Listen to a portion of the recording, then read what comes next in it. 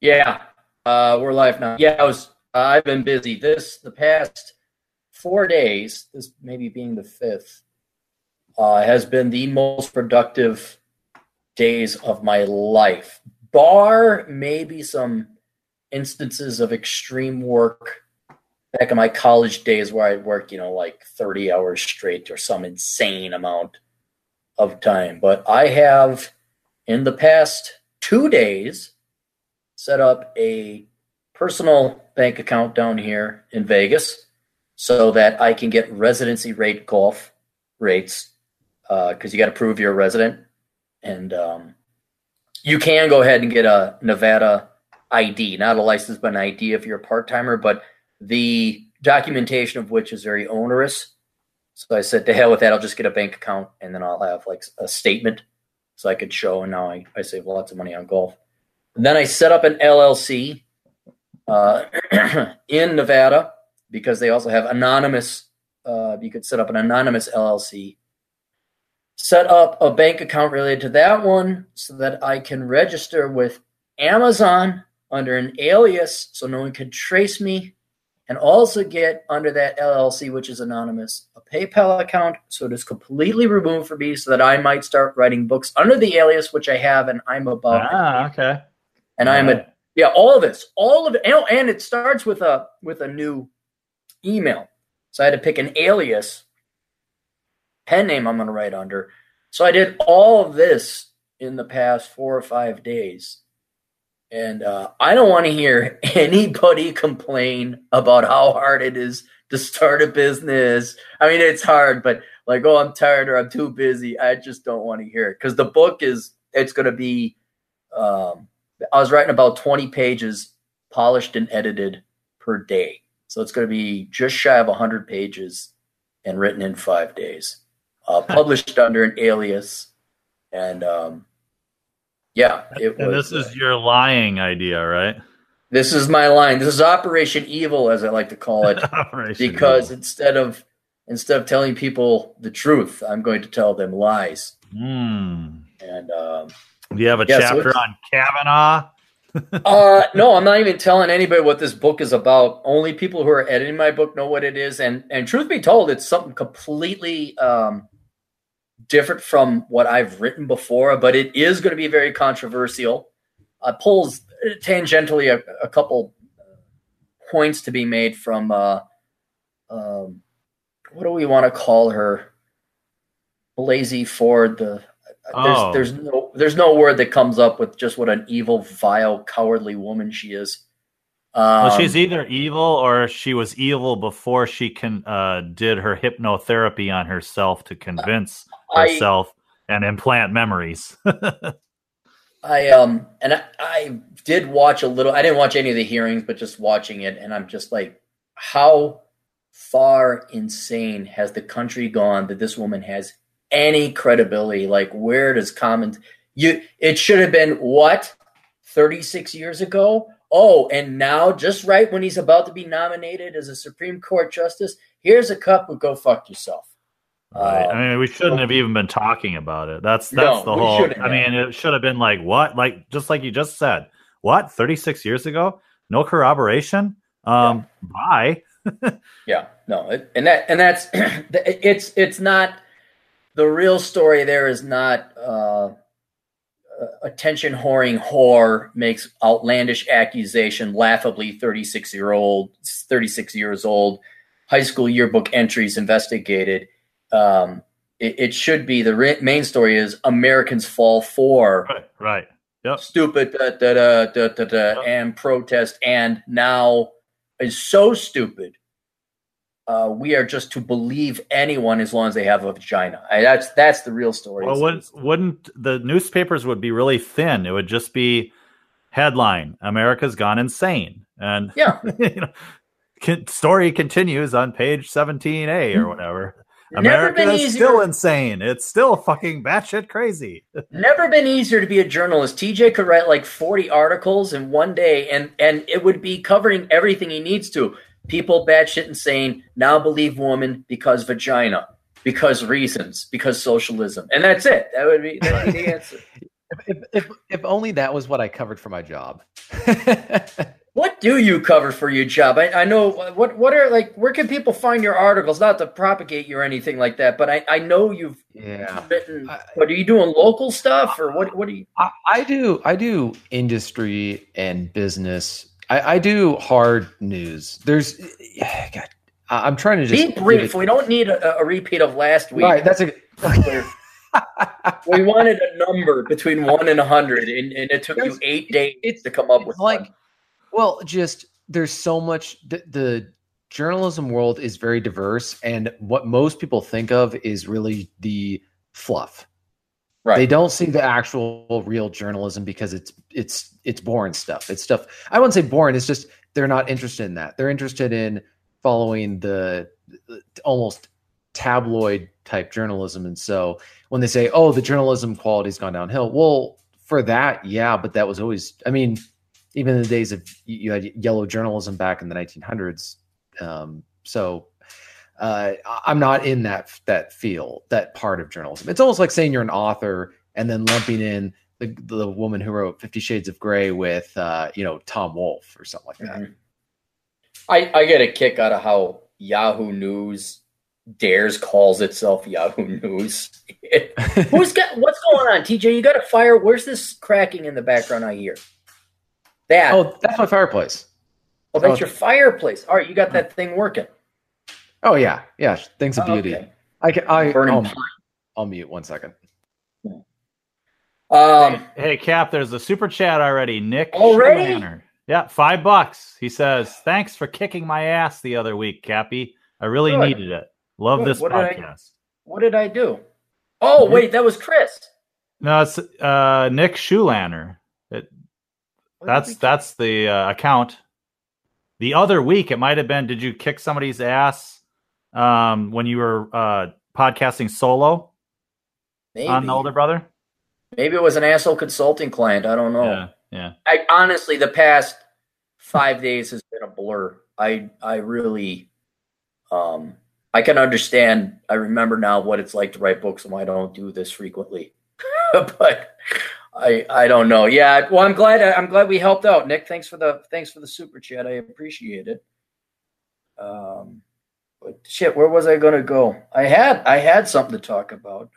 You were starting down the fireplace path again. No, we're not talking about wood and fireplace. I am glad though that TJ has an operational fireplace. Is it that cold? You need to have a fire? It's getting down there. I just like having.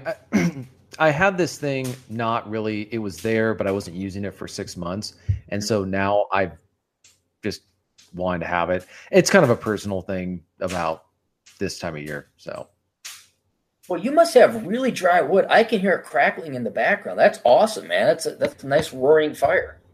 Yeah, I don't know if people want to listen to us chat about firewood and no. I just need to talk about something other than what I've been writing and Operation Evil and it's like I got back from war. I'm like, hey guys, what's up?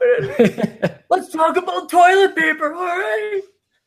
Well, did you have some stories you wanted to talk about, Cap? Because we got plenty of stories. No, I just need to decompress, and I don't even need to go right back to podcasting because I literally came back from the bank, and I'm rushing back, and I had this goal to write this book before the GF gets out here to Vegas, right? And so I've been busting my ass off, and it really. I don't know if you guys read the article I wrote called, it wasn't The Speed of Clary, but that was in there. But it's like How I Hate Slow People, and I referenced The Speed of Clary. My God, if I want to go full throttle and get my shit done, the rest of the world will. Even if it's something completely within my control, the rest of the world does not go my speed. Because I got to still do asshole consulting. I had to do the podcast here. Didn't do a Clary podcast. And so I'm sitting there. I had 2 hours to get back. Go down to the bank, set up this bank account, come back. 2 hours should be great. I get there, and God bless him, he's a nice banker, but man, that guy likes to talk. And I'm just like, oh, that's about your kids, huh? All right, yeah, okay. Yeah, looking at my watch, I'm like, all right, yeah, I really got to get going. Oh, yeah, we'll get this done. And then just the stress, and then I get here, I'm like, fuck! DJ, what's up? Fuck you. It's like the proliferation of small talk. What's that?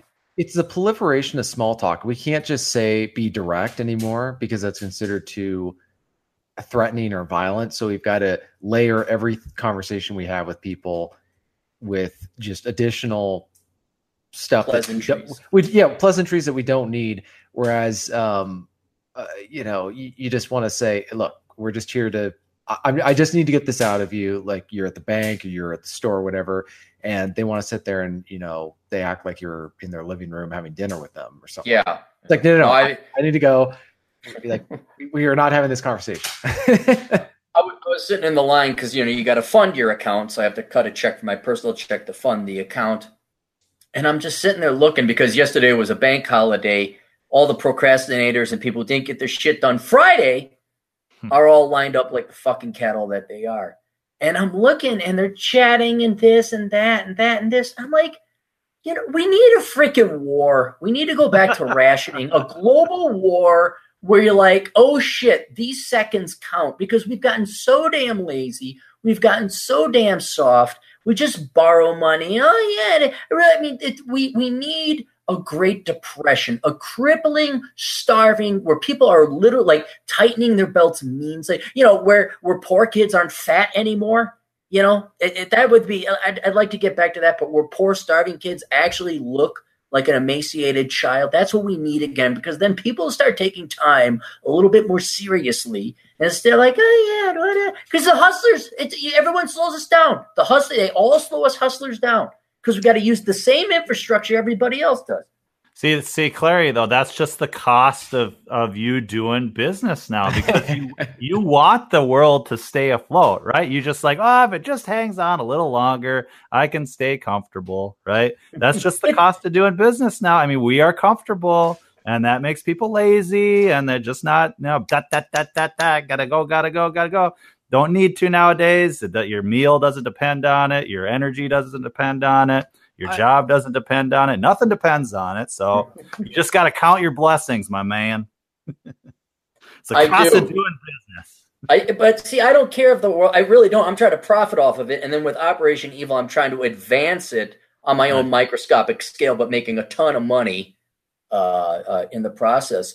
But no, the price, if you want to be successful in this world, if you want to have any bit of hustle, the real tax you pay is just slogging through the masses of slow and stupid people who have no desire, none whatsoever, to capitalize and live in a carpe diem. If you want to live carpe diem, the tax you pay is that for everyone who wants to be carpe diem, 99 other people are there with their thumb up their ass, twiddling their freaking twats, and let's do it. Oh my God, at grocery stores they talk, you got any plans this weekend? Yeah, maybe pay for my fucking groceries and go eat them if they don't spoil by the time you're done fucking talking about coupons.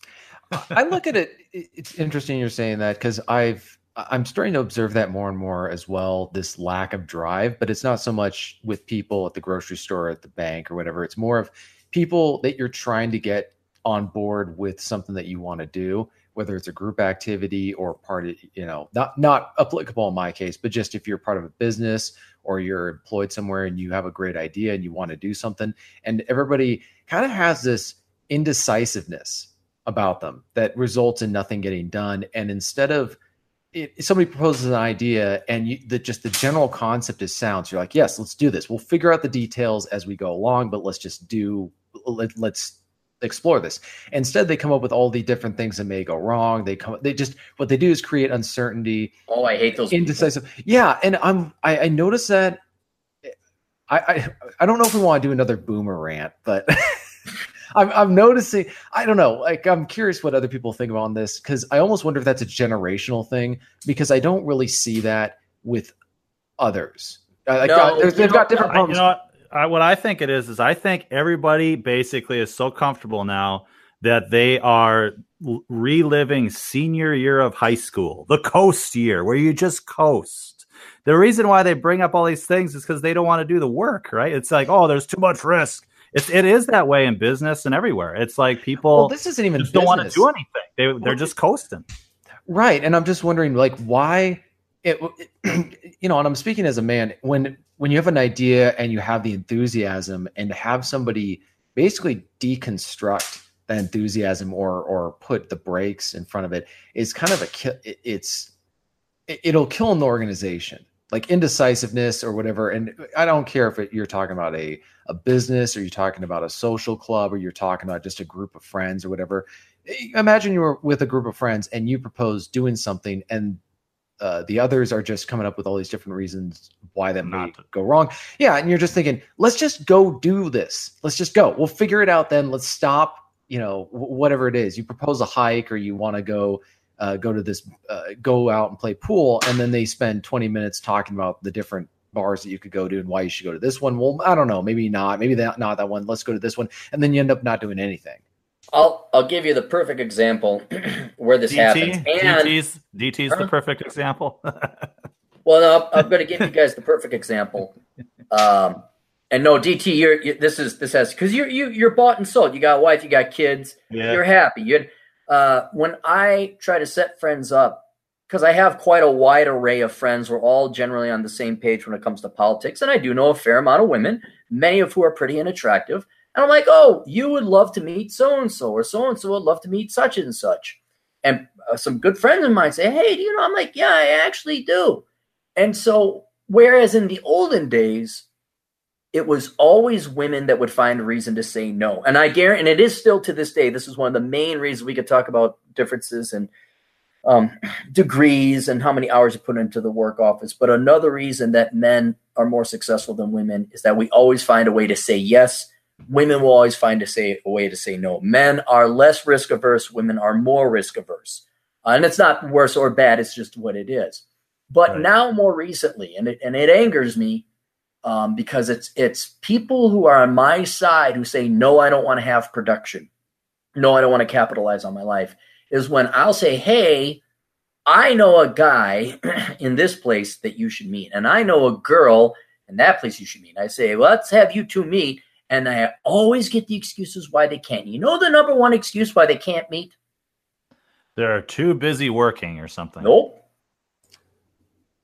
Travel distance problems. Travel distance. Well, he lives there, and I live here. And I'm sitting there thinking, like, with today's technology and how cheap flight is and how much money you're going to piss away, and time, by the way, trying to find a high quality, let's just admit it. The number one thing of value in this world right now is a traditional quality, non-fat woman. Can we agree on that? I second the motion. I'd agree. Yeah. Yeah. Name me one thing that has more value. I don't know. But you show me a young, attractive, not fat, not rank communist leftist piece of shit woman who wants to be a traditional and support her husband. Maybe not stay at home. Maybe she's into it fine, but she just wants to love a man. She's not fat and she's not a leftist. That is one of the rarest qualities. And men have spent trillions of dollars in our lifetimes alone going to nightclubs, going out, working out, all this effort, resource, and energy men put into finding girls. And then when I say, hey, you might have to shed $300 and a weekend of your time and maybe get a $100 car rental to go meet this girl. Oh, no, she lives over in Seattle. Oh, he lives over in Pennsylvania. I was like, yeah, you know what? Fuck it. Go to your nightclubs for the next 6 months, piss away at least $5,000, and then tell me what's more profitable. I don't know if the men going to the nightclubs are looking for a traditional wife. If they are, that's a different consulting problem than their willingness to travel. That's where they need to sit down and say, okay, here's the stereotypical girl at a nightclub. And I know that there's going to be some people who will say, well, you know, there's not a lot of difference between the girls at, say, a bookstore or coffee club or whatever. It's like, okay, you go to a venue where the personality type is, you know, the type you're looking for, but girls are not. This is the more important part. Girls do not go to nightclubs to meet their future husband. So if you're there trying to find, like, somebody correct me if I'm wrong here, but so if you're there trying to find a traditional, I think that's the biggest problem. Is it's a question of what are you trying to look for, and what do you really want? This is not young kids. We're talking people my age, people you guys know, friends of ours who are single, And TJ, you came down that one time to meet that one girl, right? You put in the effort, right? Yeah. Yeah, you did. All right. So kudos to you. I tip my hat. But I got people who make damn fine money and could just hop or skip out a flight away. And I get all the reasons things don't work. And I'm kind of like, God damn. I think people are just, I think there's a lot of social skill problems. I think people, and I'm not saying that this is necessarily people's fault or due to them, but technology has changed a lot of the ways that we do things. And there's been the people who are supposed to say, okay, here's the rules, here's how you behave. Like people, I think, I don't know. I think that people are very dysfunctional nowadays when it comes to dating. And as much as we want to blame people, and I especially enjoy making fun of my people in my generation about some of this stuff, I think a part of it is just the total chaos and anarchy that's resulted from this, where people don't know, they have no idea what they say is going to be interpreted by the other person. They don't know how to read the other person. It's funny because I was talking to an older gent who works with people in like their 20s or whatever. I think it's like counseling or just helping out. And he says, I can't read these people, these young people. Their facial expressions do not convey what they're actually thinking. That's because all the women have permanent resting bitch face. They got the PBR, the Plaps Blue ribbon face. I think you should do, Cap, though, when you're trying to set people up, you should have like what's behind curtain number 2. So curtain number 1 is the chick. That's why you're going down there. You're going down there to meet the chick. But you've traveled to all these places too. And so you should say, and there's this great hike you can do here if things don't work out. Just have a little consolation prize so that if they're making the trip, that there's at least Cappy has recommended going and hiking this cliff or whatever, or going to this cigar bar, or all the things that you've discovered in your travels over the years. You could combine the two. You could have a dating and hiking service or something like that. Well, that's what social events used to be about. It was a way for the explicit thing was we're getting together to do a high school dance or a college dance. But the implicit thing was it's an opportunity for men and women to meet each other without any expectations. You meet and say hi, but you don't have to like call them the next day or anything else. And we've completely demolished those. The reason, DT, you are right. It could be like The Price is Right. You didn't win the car, but here's a consolation prize. Right.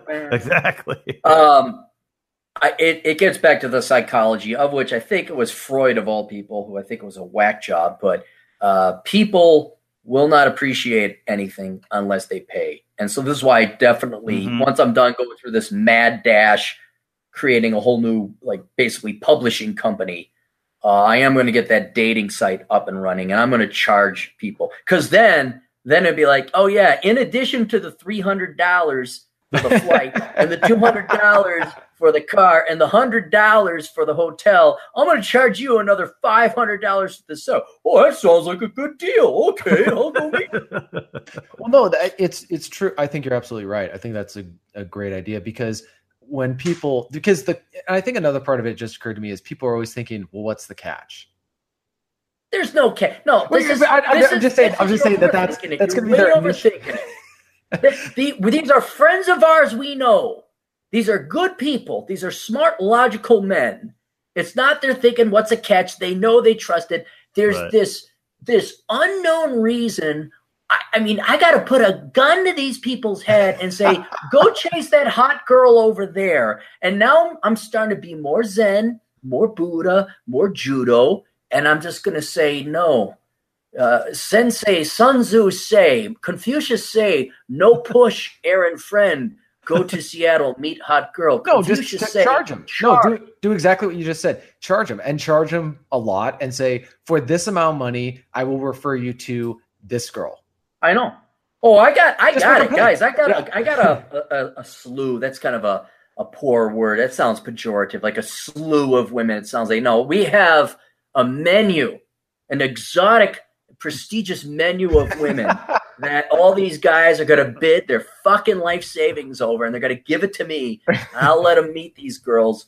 And then I did figure out pricing. It's going to be $500 for a date. And then I don't care how many dates you go after that. It's up to you guys. But then if you get married, I'm going to trust people on the honor system. They owe me $4,000 if they get married, and I got to get flown out to the wedding, and they got to pay for my lodging. Hey, if you're good at doing something, never do it for free.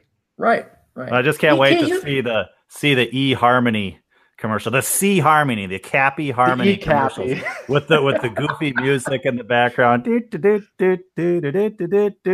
Cappy comes up. Oh, having trouble? However that guy does it, where he's like popping up from behind a bush when people are on dates or whatever.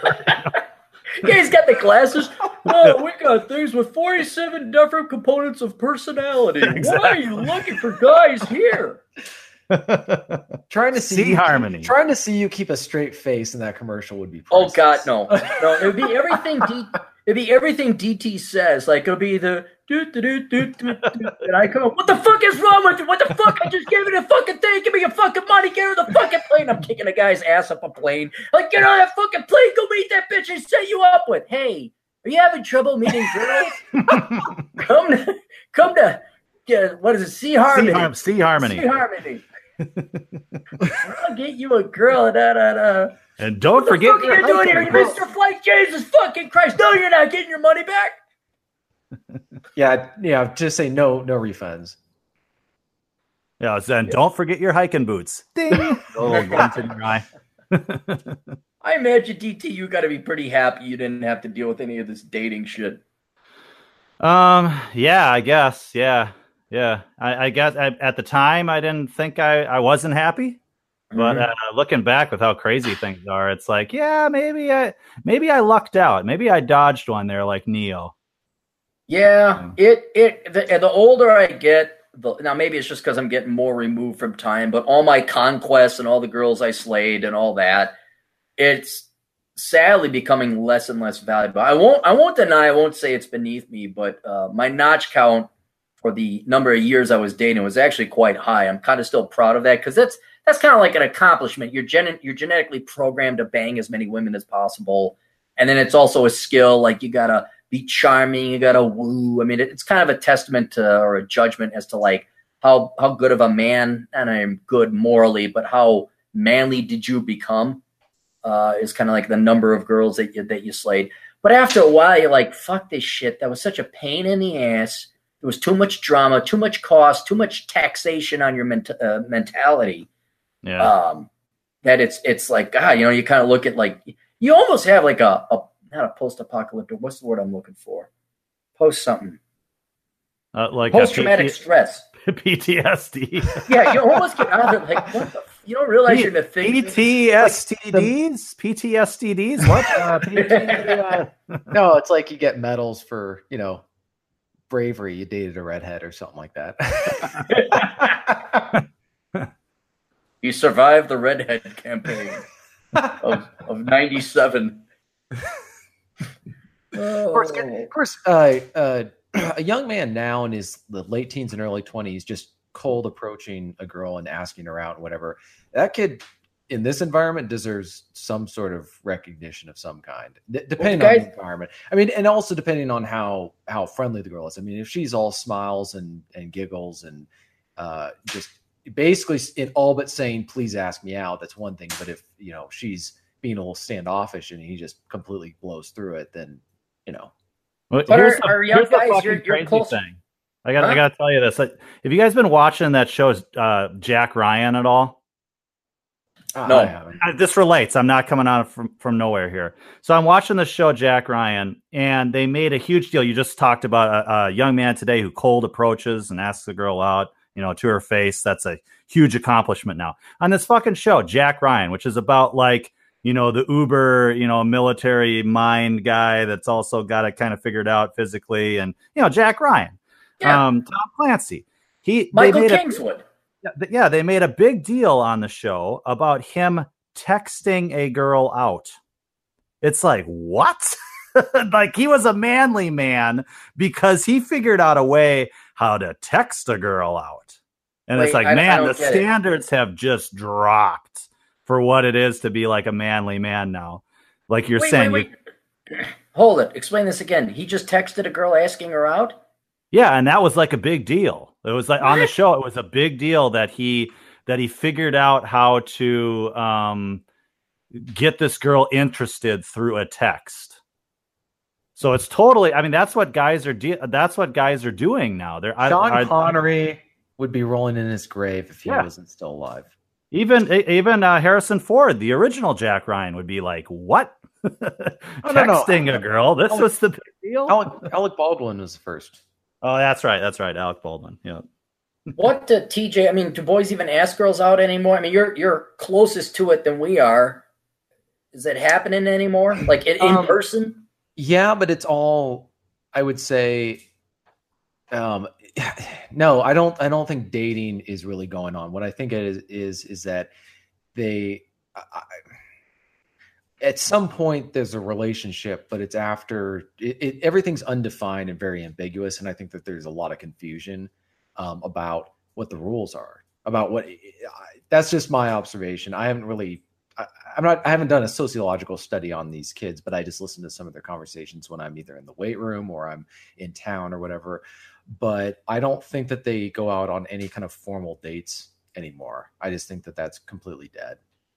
God, I remember that. That was they ask them to go watch a movie. That's what they do. They say, "You want to watch a movie at my place, or do you want to go get a drink?" Depending on the age. If they're that's the Netflix and chill. Yeah, Netflix and chill. Yeah, Netflix. No, that seriously is probably how most of them hang out. You want to hang out. That's the new. That's the new. I remember there was a ton of planning. Like that was the thing, is you had to plan and choose carefully. You know, you had to strategize. A lot went into planning a date. Like, okay, I'm going to take her here, and this will be the kind of relaxing place. And then depending on, we'll have the main event here, but I don't know. Okay, and we'll try. And then if it's really good, I'm going to take her to this bar, but she's by my place. And, you know, you'd kind of have it lined up a little bit. And, if it bails, then I'll go here. I'll drop her off or something like that. Now it's just, you want to come over and watch movies. Well, there's a guy in the chat who's saying that they still ask out girls, and if they don't have the number, they just Facebook or then text. Like I said, I don't know for sure, but that's just been my observation. I think that it really depends on the age, and it depends on what area, because there's some areas that are really the ground zero for cultural and social changes, and then it creeps over into other areas. So some areas take a long time to really incorporate what's going on. So I don't know. It kind of just shows how I feel old sometimes when I hear some of these kids talking about Snapchat and whatever. Mm-hmm. Or talk, I don't know. But do the younger kids even use Facebook anymore? That's what I'm curious about. I thought they were all on Snapchat. I don't know. There's a night and day difference between a 14-year-old, a 24-year-old, and a 34-year-old, right? In terms of what their dating tactics are. I'd like to provide some advice, but I think now it's just everything's going to be on the internet now, which is actually kind of good, because you could screen people out and develop an internet relationship, and then it's a little bit safer for you to go out in person. But yeah, I guess those days where you had to walk right up to the girl in whatever freshman comp class and say, "Hey, I'm going to go get this and that on this. Do you want to come with?" And she say no. And you're like, shit. No, I can't sit in the same spot in freshman comp class because that's where I was my home. Now for the next nine weeks, I got to sit somewhere else. I got to think it's easier to do it via text. I mean, look at how easy it is for people to go completely fucking insane and raged and just, threatening people's lives. And, you just, you hit that okay button, or you hit that send button, or you hit that, it's so easy, and then it's gone. And however the response comes back, you just deal with it. They're not looking at you. You're not having to stammer over your words. You're not having to have any kind of human interaction really at all. It's just words on a screen. Mm-hmm. And however it comes back is, I guess it didn't work, or great, she's coming over. It's got to be easy. It's a video game. Yeah. So Cappy, we've got a super chat. Okay. It's from Darius, and he says, "Yes, we still ask out girls. We're not retarded," which is good. It's good. And we don't, or at least I don't want to be somebody who's looking down on younger kids, because I see a lot of them who are actually figuring stuff out. Plus, you are one. I'll say what? Plus, you are one. You are younger. Well, but I'm talking about people in their early 20s or whatever. But those kids. Oh, okay, all right. Not the old wise sage you are. Oh gosh. I've always identified more with people who are just older in life in terms of the way that I view things. As far as the dating thing online, you know what the other problem is the question of, do you feel comfortable communicating with people about that kind of stuff, that people you've never met, like a very unnatural form of communication, as opposed to somebody who really relies on all the different ways that you interpret somebody's what they're saying to you. So like body language, demeanor, tone, and all that kind of gets eliminated unless you're doing Skype or whatever. All that gets eliminated, and so it can be hard for certain types of people to read. So online dating can be great for certain types of people with a certain mindset, but for others, I think, especially, I'm curious about how it affects introverts. I think that the modern dating environment is the worst is for introverts. If you're extroverted, it's not as much of a problem. I think for introverts, I think that's where it's taken the biggest hit. But I'm curious what you guys think. I'm just glad I'm done. I'm so glad I'm done. I've been done for a long time. I've been done for a long time. That doesn't mean the work's over. But I've been done for a long time. The amount, I'll tell you this. Let me sing the praises of the GF because, DT, both of you guys know her, I think. TJ, you've met the GF, right? Yeah. Okay, never mind. You guys have met her. It's not that this is how you tell you're an old wise man. It's not that she's hot. It's not that she gives great head. It's not that she's sexy. It's that she's not painful. It's that it's quiet and it's pleasant and there's no drama. I think that's like the least amount of problems is what ultimately is what guys are looking for, where it's just like serenity. You're not asking for a crazy woman in the sack. You're just asking for a gal that carries her own weight, and there's a support in the form of silence. That's what I like. Puts up with your bullshit, right? It's not even putting up with what bullshit. Oh yeah, all the horrible things I do, like paying off the house and supporting myself and being able to field us and fixing the car. Yeah, I'm a whore. I always get a kick out of that. My mom, because she doesn't understand. My mom, she really thinks I'm like this difficult guy that only pure angels can tolerate. And you should be appreciative if any girl talks to you because you're kind of hard to get along with. It's like, Mom. Yes, and then you just realize, yeah, Mom, thank you. I am very difficult to get along with, but she's lucky to have me. I'll tell you that. Do you have conversations about people moving too slow? Get out of the way. No, that's the GF too. Like, but This is every woman. You'll be like, for example, DT. Does Mrs. DT know where your house is? What? Does Mrs. DT know where your house is? Yes. Right. And the GF also knows where her house is.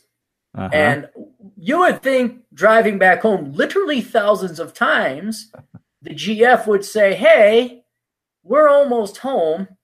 Maybe I should gather my things now so that when we park the car, I just grab it, get out, and we go into the house. Now, this doesn't matter if it's a pleasant 79 degrees in summer, but if it's January and minus 20, then it matters because then old Clairmeister has to stand out there and wait like, what is taking so long? Why is this taking 2 minutes? So I have the policy, I just walk in the house. I don't care if it's slippery ice, black ice. Just walk right in the house. So there's still the Jesus Christ, let's go here. But that's more a function of me than it is other people. That's my flaw. I think that's what I meant by bullshit. I think that might have been what I meant. It's not bullshit. I'm right. I am right. You should be gathering your shit, male or female, doesn't matter. So we're not standing out there in the freaking cold. Yes. Yes, you're right, Clary. You're right. I am. like when you get up, the GF doesn't do this, but millions of other people do. You're standing in line at the restaurant. There's the fucking menu put on the fucking wall. They get up. It's like you had 5 minutes to figure this out. What the fuck are you doing determining now? I'm right. They're wrong. This is not debatable.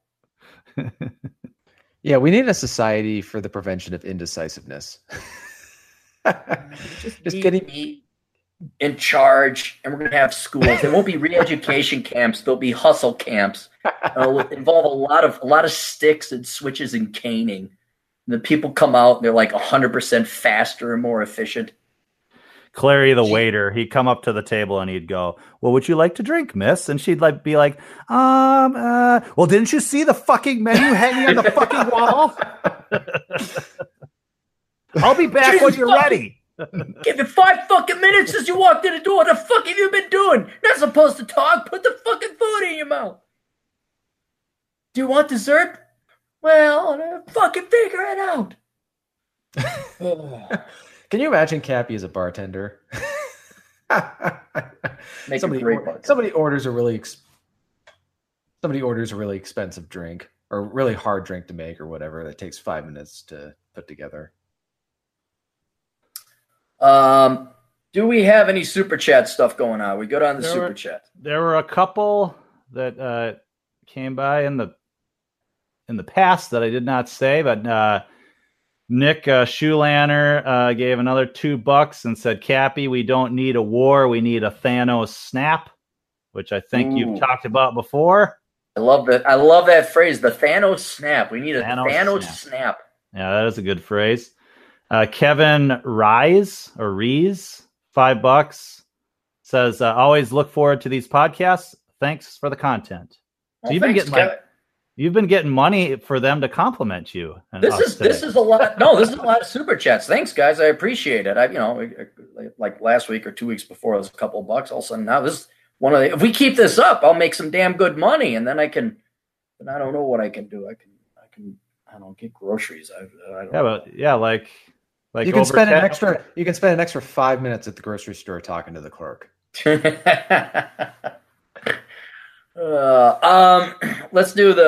do the maintenance stuff. Yeah, we all got super chats. If you want, you guys don't do that. If you don't want to do super chats, but you want to get something in return for your money, we have the Amazon affiliate program, olderbrother.com/donate. And you can donate through PayPal or a Patreon. Did I tell you guys this? I was successful in finding a model who's willing to do like a 1950s pinup model and lingerie bikini thing if we get Patreon donations.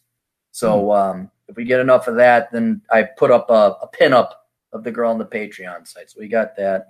Mary Jo Rodriguez, did you guys watch any of the videos that she did for me? Nope. No? All right. We got a pretty girl. She's helping out with some of the videos as well. And solely because she's pretty and she's fun to pick on. She's easy to pick on. And so there's a little bit of give and take there. So if you're sick and tired of looking at my ugly mug, look for the thumbnails on the channel with Mary Jo Rodriguez. She is helping us out. Nice lady there. Then the Amazon affiliate plan, that is on olderbrother.com/donate. Click on that. You guys actually get something in exchange for that. Then what else? I think that's it. That's all I really want to do. I don't want to do any sponsor or anything like that. I'll say Older Brother email.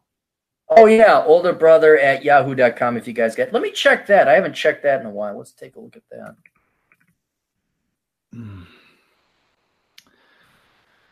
Snap. Somebody said snap. Oh, snap. Snap. Just responding to the Thanos snap. I think that person was snapping. When is that other movie coming out, the second one? Because the hell if I'm going to go see Miss Vagina or Miss Marvel, I'm not going to see that damn show. I'm sure it's next year. I'm sure it's supposed to be back to back. Dude, what is that?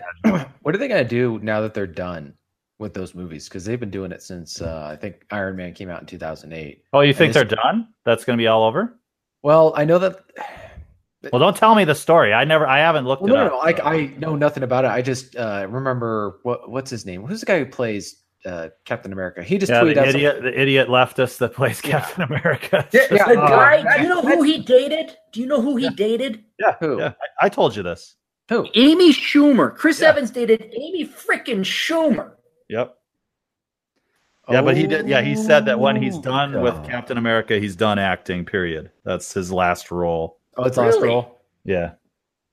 I suppose he figures you can't do much. You can't do any better than Captain America, says the leftist. I mean, it's like, what? How do you? Well, I'm just.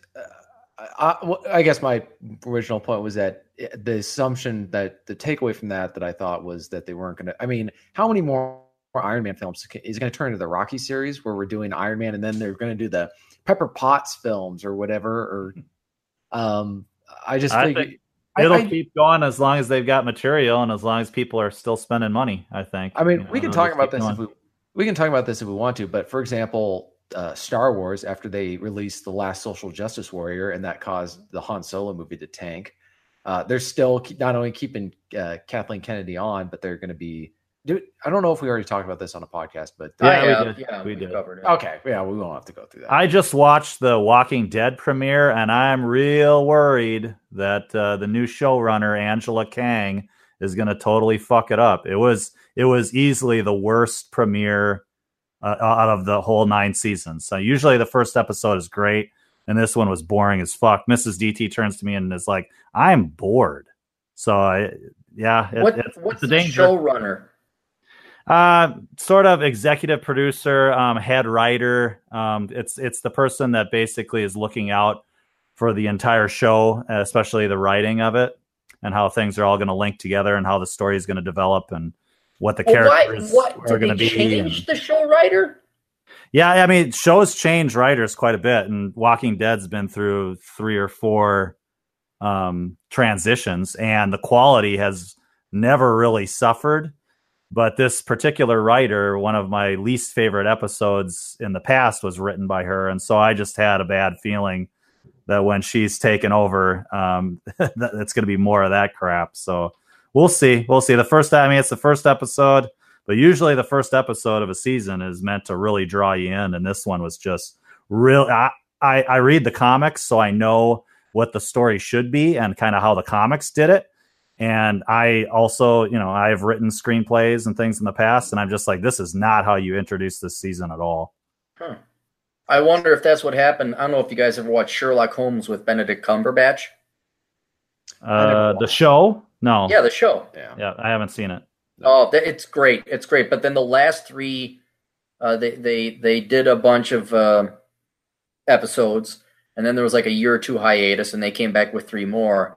And those last 3 were just feminist ass. Huh. They were emotional tampons with Benedict Cumberbatch's accent. That's all it was. And I was, you thought like, oh, is this the next one? No, it's even worse than the first. And then the third was worse than the second. And that just ended. I'm trying to figure out what has ended on a worse. It ended like Happy Days. That really did jump the shark in that one. Right. It was that bad. Although, now, did you guys ever watch Last Man Standing? I was just about to bring that up. I was like, speaking of good news with TV, I've been watching it sort of after it all came out, and I just was dying, like how funny Tim Allen is. And also the stuff he got away with saying on a modern TV show compared to, other stuff. But yeah, I heard the ratings are great. I'll have to check that out. I keep on hearing good things about it, so. That'd be a great family, because your daughters are old enough now. I think they get a lot of the jokes. There's if anything a tasteful, maybe adult sexual joke that isn't too crass, but that's totally a family show, and it is funny. It is funny. Even with the 2 new episodes, they lost one of their main actresses, and my favorite one, unfortunately, I don't know how many people watch it, but the gal's name is Molly Ephraim, and I thought she was the best actor in there because of the person she played. And then she's gone. I'm like, oh no, really? But they delivered it so well on the new episode, and they recovered from going from ABC to Fox that it's no shock that they also got the best ratings the next week. Well, that's a sign of, and DT can probably weigh in on this too, since he has direct experience, but that's a sign of a good script writer. Somebody who knows how to, usually when shows are transitioning in that kind of way, the audience tends to feel as though the spirit of the show has been lost. And that's usually because there's a script problem. So for them to have recovered like this from a move, and also being several years on a hiatus and to come back just as strong is a good sign. It means that whoever they brought along with them for this new season, either they brought a new person in or they kept the same people. It's a good sign. What I love about it is I think that show was off the air for a year, maybe a year and a half, and they have very specific sets. Like the house looks a certain way, and then the office looks a certain way, and this and that. And so I know they had to rebuild these sets from scratch, and it looks exactly the same. Great. It's great. Like it was like I don't know if this is what it would be like in the world of television, but that must be the biggest finger you could give ABC. Like, oh yeah, you think you're special? We got this down to the finishing nail to make it look exactly like it was before. And you don't even realize, like, that was the other thing that I had to keep reminding myself. That's a different set. That is not where they were before. This is a completely different set. Right. Yep. Yeah. So all the money it took to destroy the previous one. And they took the time and the effort to build a new one just the same, like they never destroyed it. That is a great FU. You think you think it could tear us down? Fuck you. We're gonna build it right back up again the same way it was. Hey, Cappy, has Mike Rowe been on that show as a guest? He has been, yeah. He plays what's his face? He plays Tim Allen's brother that occasionally. Oh my gosh, I was about to. That's crazy.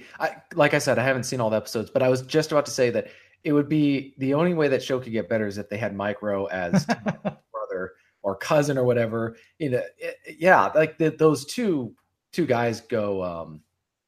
As far as the culture and lifestyle and values of those two guys, go really hand in hand. You do know that Mike Rowe actually has worked those jobs, whereas Tim Allen merely played a guy. Right. I'm talking about the characters in the show. I mean, I've got buddies. The guys who got me into that show really come from that background where they work hard, they pay their taxes, they have invested wisely, they've made all the right life choices, and they feel like there was no character on TV that was like them that was celebrated. They felt like the only characters like them was being denigrated, made fun of. He was the butt of all the jokes. He was stupid, lame. And then there comes Tim Allen, who's this unapologetic version of themselves. And he's the one getting all the good jokes in the show. So you really can tell how that makes him popular, because for a lot of men who that's their only way of expressing themselves, I guess. Well, the other thing that you'll notice, although it's not overt, it's just his character, is that Tim Allen is the alpha male. Like, he is the patriarch. Father knows best. In the end, like, if he's got to put the foot down, he will. And it's he'll let people run, figure things out, and stumble about on their own and make their mistakes. But if it comes to, he makes a decision, and he says this. He doesn't even say this is final. It's his wisdom is evident. No, we're not going to do this. Yes, we are going to do that. It's just a darn good show, but it's just nice. It is political, but in a mocking humor way against the left. But it how could I put it? A lot of the episodes, you might get some zingers in against leftists, right? But the morals or the overall plot of the show is one of more wholesome. You could even say Andy Griffith style level of morals and lessons. Yeah, it's Andy Griffith for a modern audience without coming off as too cheesy. We don't have to go down this path because it's a little bit different, but it's related. Is keep in mind, Tim Allen could have spent, I believe, his entire life in prison because of drug stuff back in the 70s or whatever. And he took a plea deal. And I think the judge gave him this just, turn your life around type speech. But it kind of just makes you wonder how many other Tim Allens there might have been had things turned out differently. It just kind of goes to show you how crazy life can be, like looking at all this great stuff that Tim Allen has done since then because of that one major life change. And how much different things would have been if he hadn't taken that deal. if they hadn't even offered it to begin with, if they just thrown. I mean, think of Tim Allen just spending the rest of his life in prison, coming out 20 years later on parole or whatever, and basically contributing nothing to our society. Oh, God. Well, you would have lost, not Tool Time. That was the name of the show. Home Improvement. You would have lost the, what's the Pixar show with the toys? Toy Story. Toy Story, yeah. The whole series. He did some kind of what was it? The Star Trek spoof. Yeah, he did Santa Claus and right. And then he did Stand Up, and then he did Last Man Standing. But also, I think with the stuff that he's been doing recently, I think that this is when he's been actually the most influential in terms of, he's one of those guys who's able to say stuff or promote his show, and he basically isn't beholden to anyone anymore. He has enough clout to where he can say, great, you don't want to have our show. You don't want to host or produce our show. We'll go somewhere else. We don't need you. Right. Well, and what I also like, he probably has enough money. He saved up enough. He doesn't need it. And right. He truly has that position of fuck you. And it's good to see that he still cares. I know he says that his politics is his own business, but he wouldn't be putting this much effort and this well thought out political dialogue in there if he didn't care at some level. And plus, I'll tell you this, I'll hire an ex-con any day before I hire some pussy liberal arts. I would, because at least you go to prison, that hardens you up a bit. Or a lot. A lot. That's true.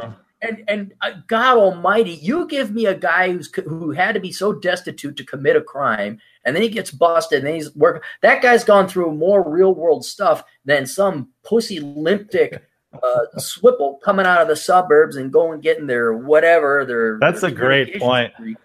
So we've got a super chat. It's from Darius again. It's $2, and he's saying except for Hank Hill. So I think he's referring to what I was previously saying about how there wasn't like your archetype American man who just does what he's supposed to do. That was on King of the Hill. Bobby. I'll say it again. I said Bobby, the boy. Right. Okay, I'm not going to try and do. I have a good impression of him, but who would of everyone that we have here in the older brother podcast genre, who would be Boomhauer? I'm trying to think who Boomhauer would be. Would it be Doc? Doc, who would Doc? Doc would be. But you're talking about a small town in Texas. I don't. Yeah. I'm just trying to think. If we had, I hate to say it, DT would have to be Hank. You'd have to be. You're the most normal and stable of us. Who's Dale? No one's anal enough to be Dale.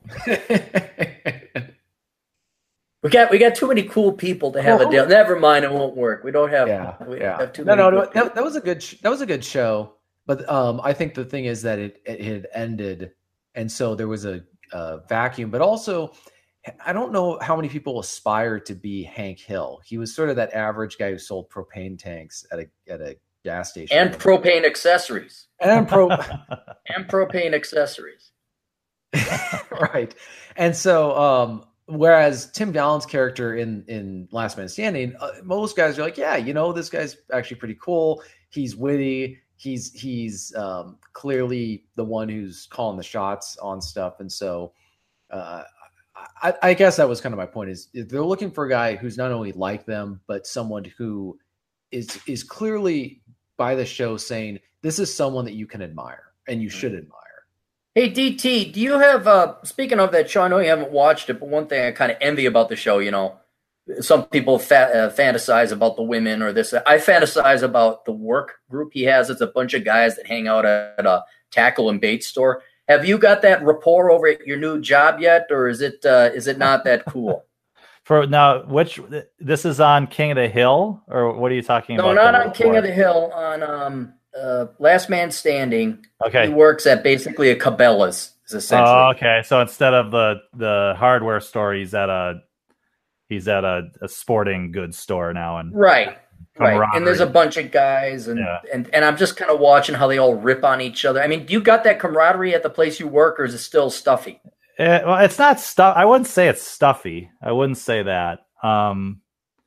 it's just it's bureaucratic, and yeah, it's typical bureaucracy type of situation.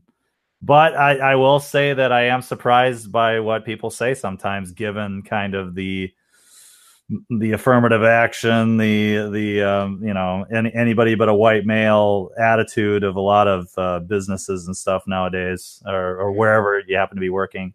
That's a focus, and I don't know. I get surprised by it sometimes. People are still at least a little bit outspoken, and hasn't been completely beat out of people to have to walk around eggshells around everybody. So, but I mean, it's work. I mean, it sucks. Like you said, work sucks. You're not going to find a place where you're going to be, just having tons of fun. It's just, that's not going to happen. I was just kind of hoping a place like that existed in the real world, and I don't have to watch TV to see it.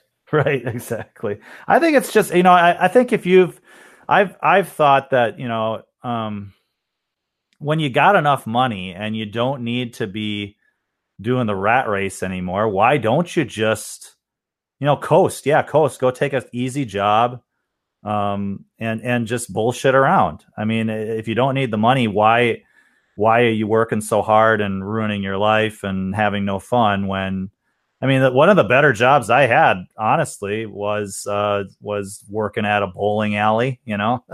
I did that for a little while in between, my professional jobs. And, you just show up and you just, do your thing and joke around a little bit, try to stay productive. Nobody expects too much of you. And then once they figure out that they can't, push you around, then things might get difficult. But I thought it would get easier. Like, they don't fuck with you.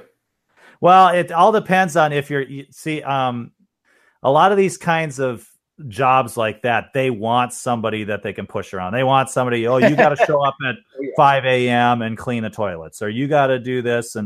And so I was kind of doing my own thing, and the place came under new management, and he basically sort of forced me out of there by his what he was trying to get me to do, because I didn't need to be there. So I don't know. If you can find that, I think it would be perfect. I think it would be perfect if you could find that situation where the owner or the manager knows that you're really smart, you're really hardworking.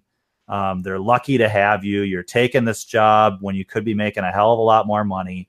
And so it's just the cost of doing business that you're going to be kind of your own person and call your own shots. And it's better that they have you. I mean, a lot of these places, like you were saying before, you would rather hire an ex-con than these flaky soy boys now. These places have a hard time getting people just showing up for work. And so I think that's a gold mine for us who have our shit together, is that if we can walk away from our stressful job and go into a less stressful job and show up, and that's all we need to do, they should be appreciative of it. Well, I remember kind of having a little bit of envy. We all wanted to go to McDonald's and buy McDonald's. Well, somebody gave McDonald's guff, and I said, you know what? Fine, I'm going to go eat at McDonald's more. And so, like, for 3 days in a row, I went to McDonald's, and I was kind of looking in the back. And yeah, it sucks working fast food. And yeah, I know you got to do the fryer, and you stink at the end of the night. I'm sure the pay is shit. But you know what? They're all happy, and they were all giving each other shit. Right. And okay. No one was gonna buy their house over on Lake Wayzata or whatever. But I was just kind of looking like they're happier than anyone. You took the average level of happiness those 3 days that I saw. That was like 18 times more happy than the average level of happiness I ever saw in banking. Yeah. And so I was thinking maybe pulling like a Lester Burnham from what's the movie? American Beauty, where he goes and he works at the fast food joint. Well, that really. You guys ever seen this movie? No, but I've read enough about it to know what you're saying. Where a guy just says, "Screw it," he's lived his life, very conformist, and then he decides to make some radical changes. Yeah, he quits his high-paying job and he goes and he works at a fast food joint. And well, the classic scenes in that movie is he's like a 45-year-old guy. He's in his suit. And he's getting interviewed by this 16-year-old kid. And the 16-year-old kid's looking at him like, I don't think you fit in here. And he's like, well, that would be age discrimination. You can't do this. He's like, yeah, but I don't know if you have experience. And he's like, I have experience. And he points from 1978. He's like, yeah, from 30 years ago. And it's just batting this kid around. He's like, well, I'm sure there have been many advances in fast food technology, but you must have some kind of training program. Next scene, he's got his hat on, he's smiling, and he's flipping burgers. Well, it's like there's Office Space where that happens, where the guy takes the manual labor job being outside, and then that's the whole idea behind Atlas Shrugged with all the people that have gone galt, is that there would be some guy that's working as a fry cook, and he's some rich guy, some rich successful guy that said, fuck it, this society doesn't appreciate me anymore. I'm going to do what I want to do and just operate this, be a short order fry cook. And he made the best eggs the person had ever tasted or whatever. And I think that's the end of Atlas Shrugged. I think it's throughout. It's I haven't read the whole book because it's really fucking long. She's really fucking wordy, and she needed an editor. But but it's throughout. The main characters are always coming across these people that you could tell that there's something special about them, and that they stand out in kind of this mediocre society. Yeah, that's really they're living in, but they're doing like just ordinary things. I think somebody was working as a janitor on one of the trains or at the train station or something. I don't remember exactly what it was, but he was whistling this song, and they were hinting at that this guy was this famous composer that decided to just frickin' go galt, go dark, go ghost, and so they were hinting that this person had serious talent. But was just working as a janitor now. Yeah, I think one of the problems is that the reason people are working all these crazy jobs that aren't happy is why are they there? They're working a lot of these jobs because they pay a lot of money. Why do they want to make a lot of money? So that they can buy all this stuff. Why do they want to buy all this stuff? Because that is how you get. And I'm interested in your thoughts, and anybody who wants to leave a comment. That's how you get people to like you now. When you're trying to get people to like you, you say, I have a 70, 80, 100-inch flat screen TV mounted on my wall. I've got a plane. I've got a cabin. I've got boats, whatever. It's always about your accessories that you need money to buy. And to get the money, you got to work all these crazy jobs. But and the other thing is you can't walk away from the job because you got to buy this stuff or else people might not like you. So I'm almost wondering, because I have a friend who's from another country, and he says, and he's not saying this like derogatory. He just says Americans are the biggest workaholics he's ever seen, and he just doesn't understand why. He's like, you guys don't want to take vacations, you don't want to do any of this stuff. And I was trying to think about because he was asking me why are we such workaholics? I'm not, that's also because I don't need stuff. And I was thinking about it, and I thought, well, that's because so many people feel like they need to buy stuff. They need to accumulate so much stuff in order to, or also social status. Like I was going to say that. I think it's more of that. Yeah. I think it's. I mean, me growing up, I was always top of my class in school. I was always the curve breaker. I was always the curve wrecker. I mean, I quote unquote won through all of schooling. I was basically the best. I was the smartest. I was talented. I could write. I could draw. I could do all these things, right? And when I got to be an adult, I thought, well, this is when it's all going to reap the rewards. Now, surely exactly. Surely this society is going to value talents and smarts and skills and being the best and all that. And I think what it is that people want to win. They want to feel successful. They want to feel like the curve breaker, curve wrecker. They want to feel like that kid felt who was always getting 100% on the tests all throughout school. And I was so jealous of that motherfucker. And I'm just going to work and work and work and work until I achieve success. And it's just never enough. They never reach that point where they feel like enough's enough. And so they don't know what the feeling feels like. So they just keep working and working and working. And before you know it, they're dead. Where I know what the feeling feels like. I know what the work world is like. And I'm like, fuck this shit. I'm going to enjoy my life. This is not worth it. I peaked in high school. Okay, whatever. Fine. I'm going to enjoy my life now. All you other asshole, all the other pathetic people can just ruin your lives and waste all your time chasing after this brass ring that you're never going to get. Right, but that kind of goes back to, so if people were workaholics and that was it, then that would be one thing. But now we have all this debt, like personal debt. We've got credit card debt. We've got all this stuff. And I think, Cappy, you've given a couple examples in your books. I think it was Enjoy the Decline or Bachelor Pad Economics, one of those two, where there was a couple that made a combined personal income of around 200 grand or 400. 300. Yeah. I remember and you were talking about all the stuff that they were spending money on when they could have spent it on all this other stuff, but they had to make that amount of money so that they could buy those things, so that they could get status with people around them. I don't know. I feel like that's half the reason people do stuff, is so that they can buy their way into a certain social stratum. I will answer the question. Oh, go ahead. I will explain it, because I'll give you the correct answer. That's what it was in the olden days. Those people are my age, maybe even a little bit older. And DT probably remembers this. Like, you had to have Cavaricci jeans or Jordan Air Nike high tops. Guess jeans, yeah. Guess jeans, France Varney. I thought that was, after going through, I thought that was the default nature of human beings, until all of a sudden the late 90s came around. People started grunging up. They didn't care.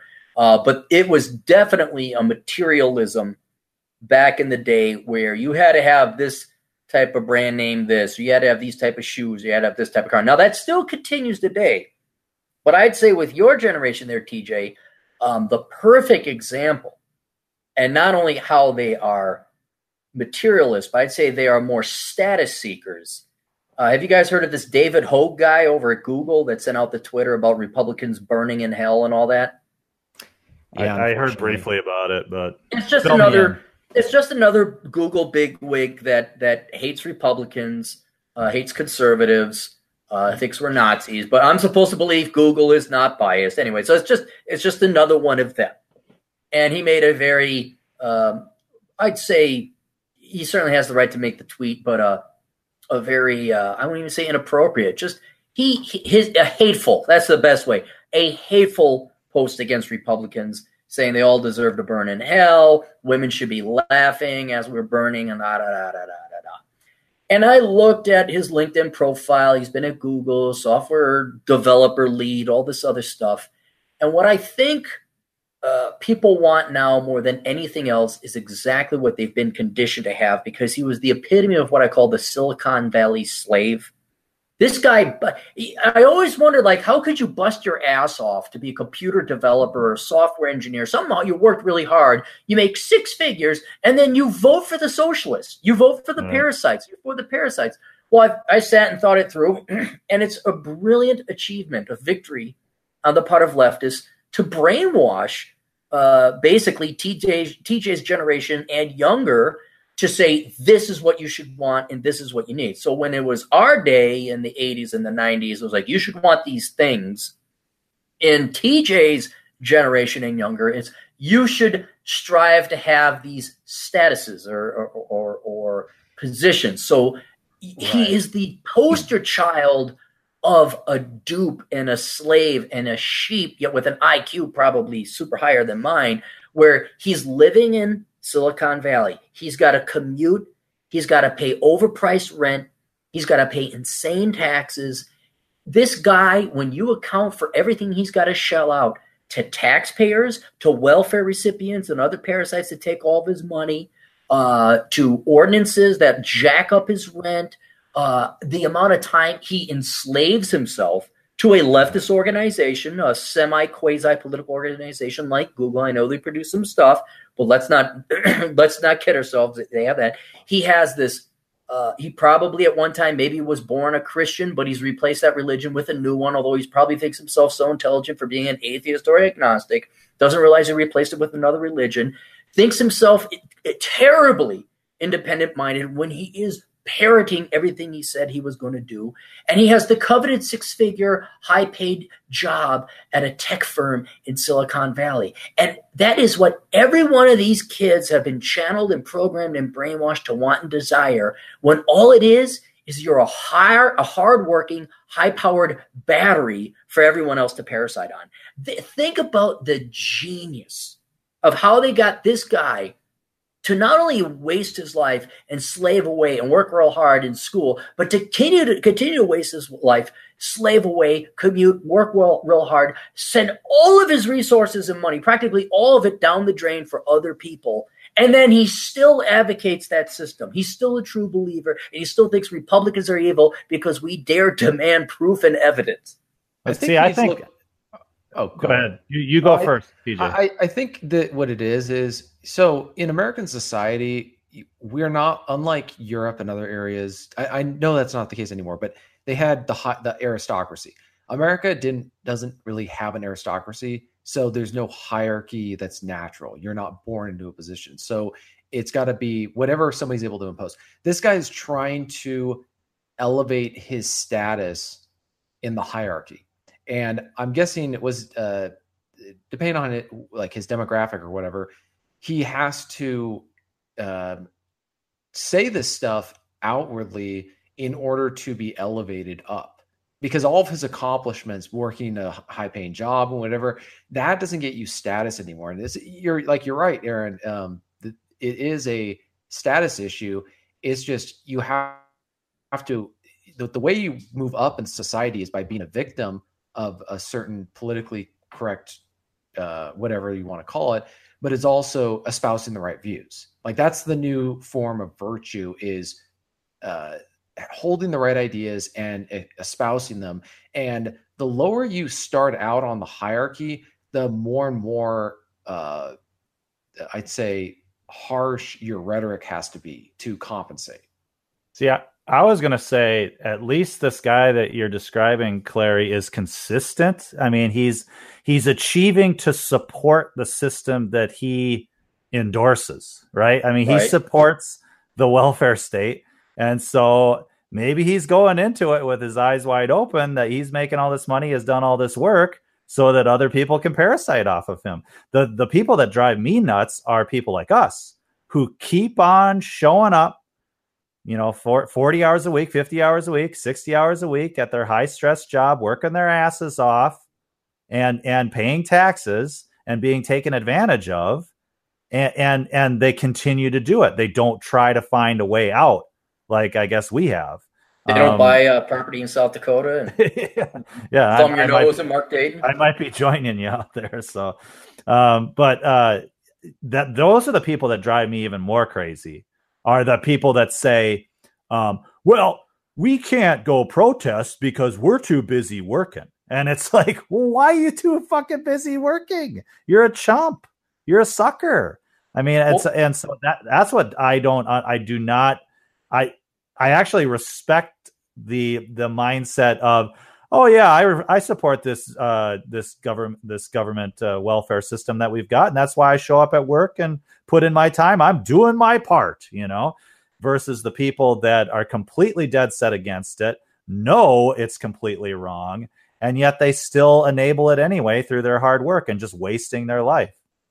What do you detest more, the conservatives, quote, Republicans, especially the ones that you and I ran into? We went to that laughable joke of a Republican meeting, who still slave away. They have material, they have debt, but they still slave away.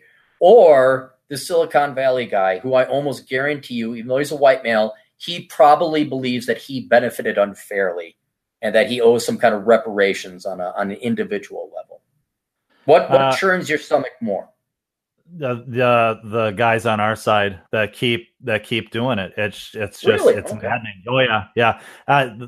The people on their side, if that's the life they choose from themselves, fine. You're doing exactly what. At least they're consistent. At least they're following through. Now the people who are on welfare that are voting for those people really disgust me. But as far as productive people, if you're productive and you're perfectly willing to pay these high taxes, then I guess you're consistent. But the guys on our side that keep slaving away when the country hates them, I don't get it. Well, they're only Republican or conservative or capitalists on a inch level or a stage one thinking level. They don't go think about the ramifications of economics and what. Guarantee you could ask those people, what is money? And they'll never inevitably make it to the point that it's time. Well, then what the fuck are you doing commuting and X, Y, and Z? They obviously haven't made that jump. They would have minimalized like you. They would have done without. They would have spent time with their family and so forth. They're still your basic bitch Republicans is what they could be perfectly described as. They are just 20, 25 years older than they were in middle school where they had to have the Cavaricci jeans or whatever, except now it's a luxury SUV for wifey poo. They need their McMansion. They need their sleds. They need whatever else. The kids need that. The kids need this. They're playing by rules that have completely been replaced with new rules. And I think that is the thing for them. They'll never admit this, but I think that this is what it is. They invested their life according to a set of rules that they were told. Right. And they discovered that those rules. So, Cappy, when you go to these meetings and you tell these people this stuff, what they're hearing is that everything we've centered our lives around and made life choices about was based on false assumptions. We were defrauded. And so for them to admit that, it's humiliating.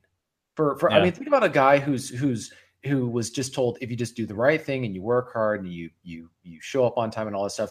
I know a guy like that. His name's DT. He's an engineer. No, I'm just thinking of guys who did all the right thing and they show up on time and they never missed a day of class and they never missed. That was me. Work.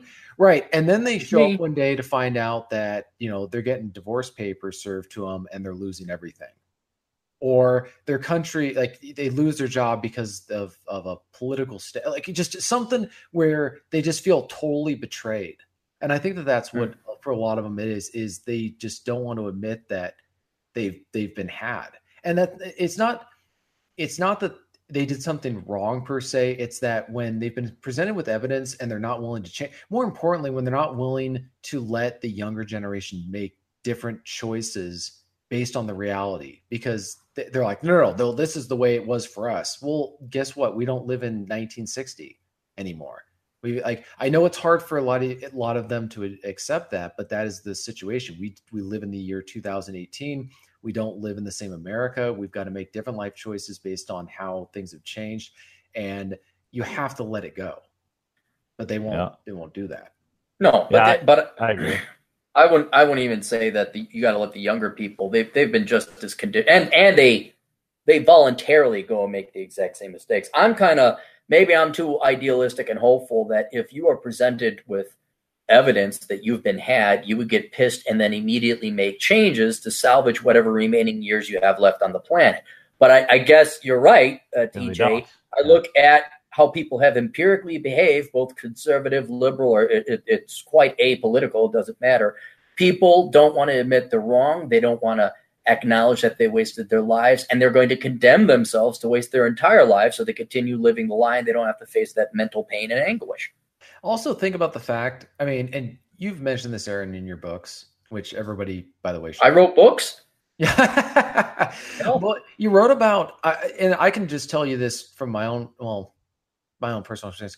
If they do this, most of the people around them will not follow. So they are going to end up, just by making the right choices, they're going to limit their social circles. Because like me. Well, yeah, other people are going to notice, oh, he's doing things differently. Oh, he did a drop in his job. He's taking a really low job. Why is he doing that? Everybody suddenly gets insecure about themselves. They don't want somebody who makes them feel insecure. That's just the thing. This is a lesson for all the young bucks here. If you make people feel insecure, they will not want you to be around. And that is a very hard life truth. So when you find it hard to find and make friends, a lot of that now maybe your fault. I'm not saying it's not, but a part of it maybe you are just, getting so far in life and you're making life choices that are smart and you're in shape, you're getting good grades, you've got your life together. It makes other people feel insecure. They don't want that kind of person around. Wait a minute. Wait, TJ, you telling me that when I go to a house party and I'm talking to the somewhat still reasonably attractive 40-year-old mom of two and her fat, bald husband who can barely make payments on the car and the mortgage. And I tell them about my motorcycling, hiking, adventuring adventures, and how I'm a ballroom dancer, salsa dancing, author, YouTuber, blogger, asshole consult. Are you saying that might intimidate them? There is a slight possibility.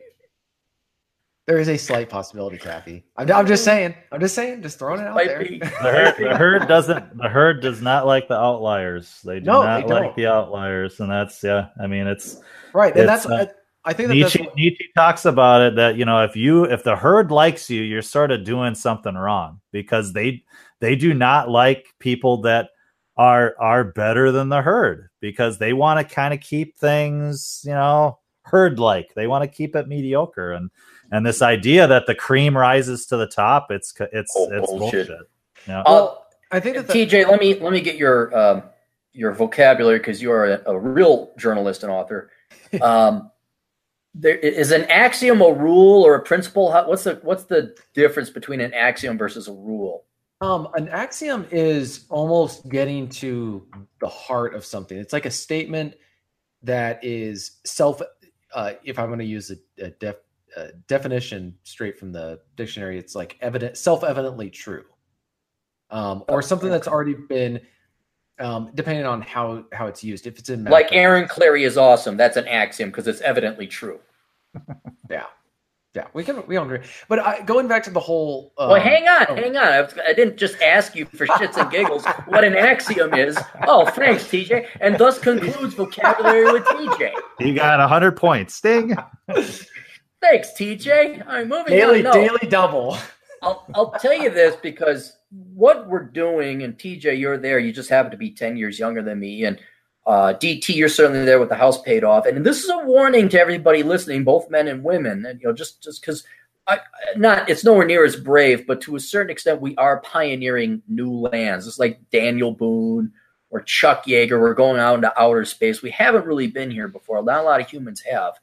And the axiom, we'll just use it, that I've found is that if you start going where the herd aren't, and you are making the right choice, you are doing the right thing, you know who you end up hanging out with?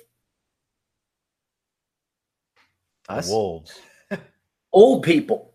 Oh. Old wise men. That's who you end up hanging out with. Like when I go do my writing in the morning, I get up and I go right at the coffee store. Well, guess who's there? Right. All the old guys having their morning coffee, and they're talking this and that, and how to solve the world's problems, and then because they're retired, they spent their money, and these aren't dumb poor old men. These are rich guys working over at the Shelby Mustang Museum, and they all got Shelbys themselves. Then you go golfing. Well, guess who I'm golfing with at 11 a.m. on a Tuesday? With the older guys. Right. I'm not golfing with a 32-year-old. I mean, single that is that's funny you say that. That is absolutely true, because at one point in my life, I'd amassed a significant percentage of older men who I spent time with socially, and I was kind of wondering why am I hanging out with people who are so much older than me?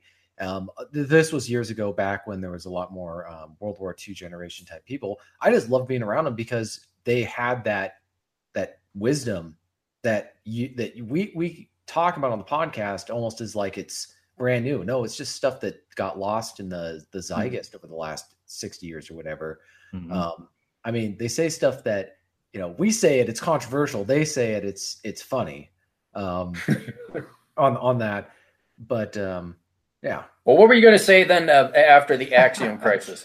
Well, I think the thing is, a lot of people agree with what we say, and they know it's true. And what kills them is they just don't have the courage to make the change because they know it's what it will cost them.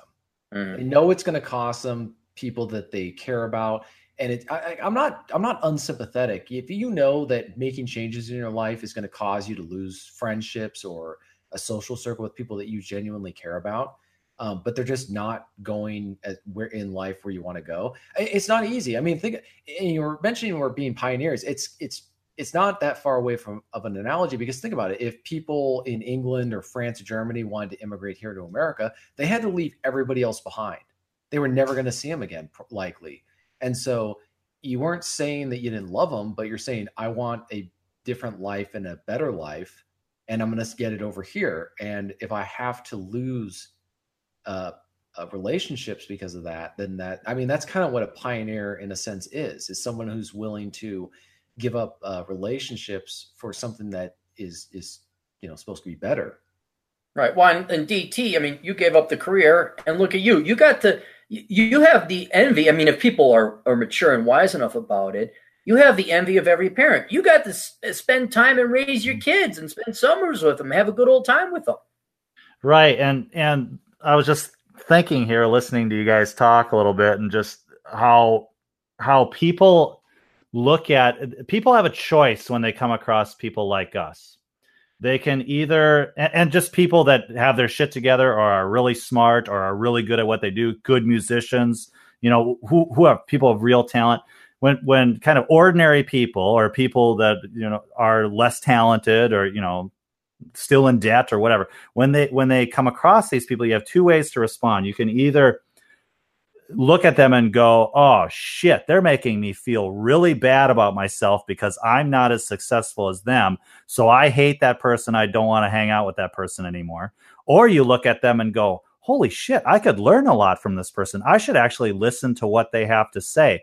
And I pay him at AssleConsulting.com.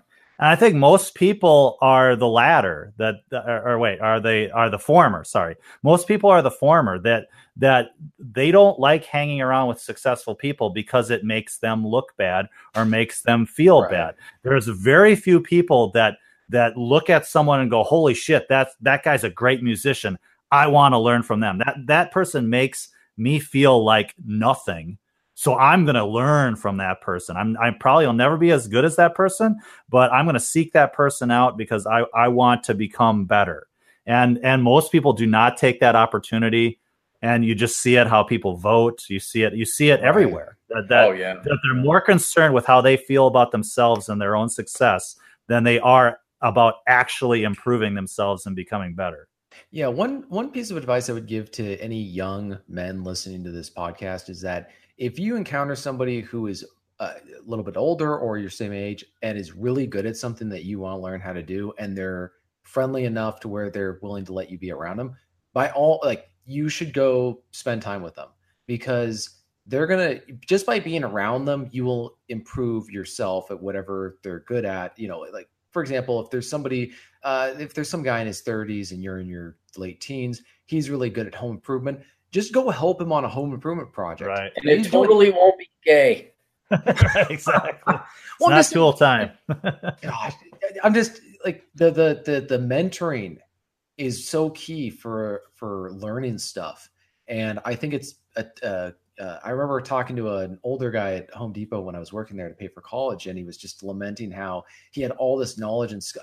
Funny, you're saying a guy who I think he downgraded his job, but he was just lamenting how much knowledge he had and how there was nobody to teach it to because nobody was interested in learning. And I'm wondering how many of those people who could have learned just felt intimidated instead of saying, I'm actually interested in learning this stuff. And then you've got someone who's learned a skill, a valuable skill, and this other person also feels like they have a greater meaning and purpose in life because they got to help another person get farther in life. And that's the crazy thing about political opinions and stuff too. Just getting back to, are you going to learn from somebody or are you going to condemn them and reject them? Right.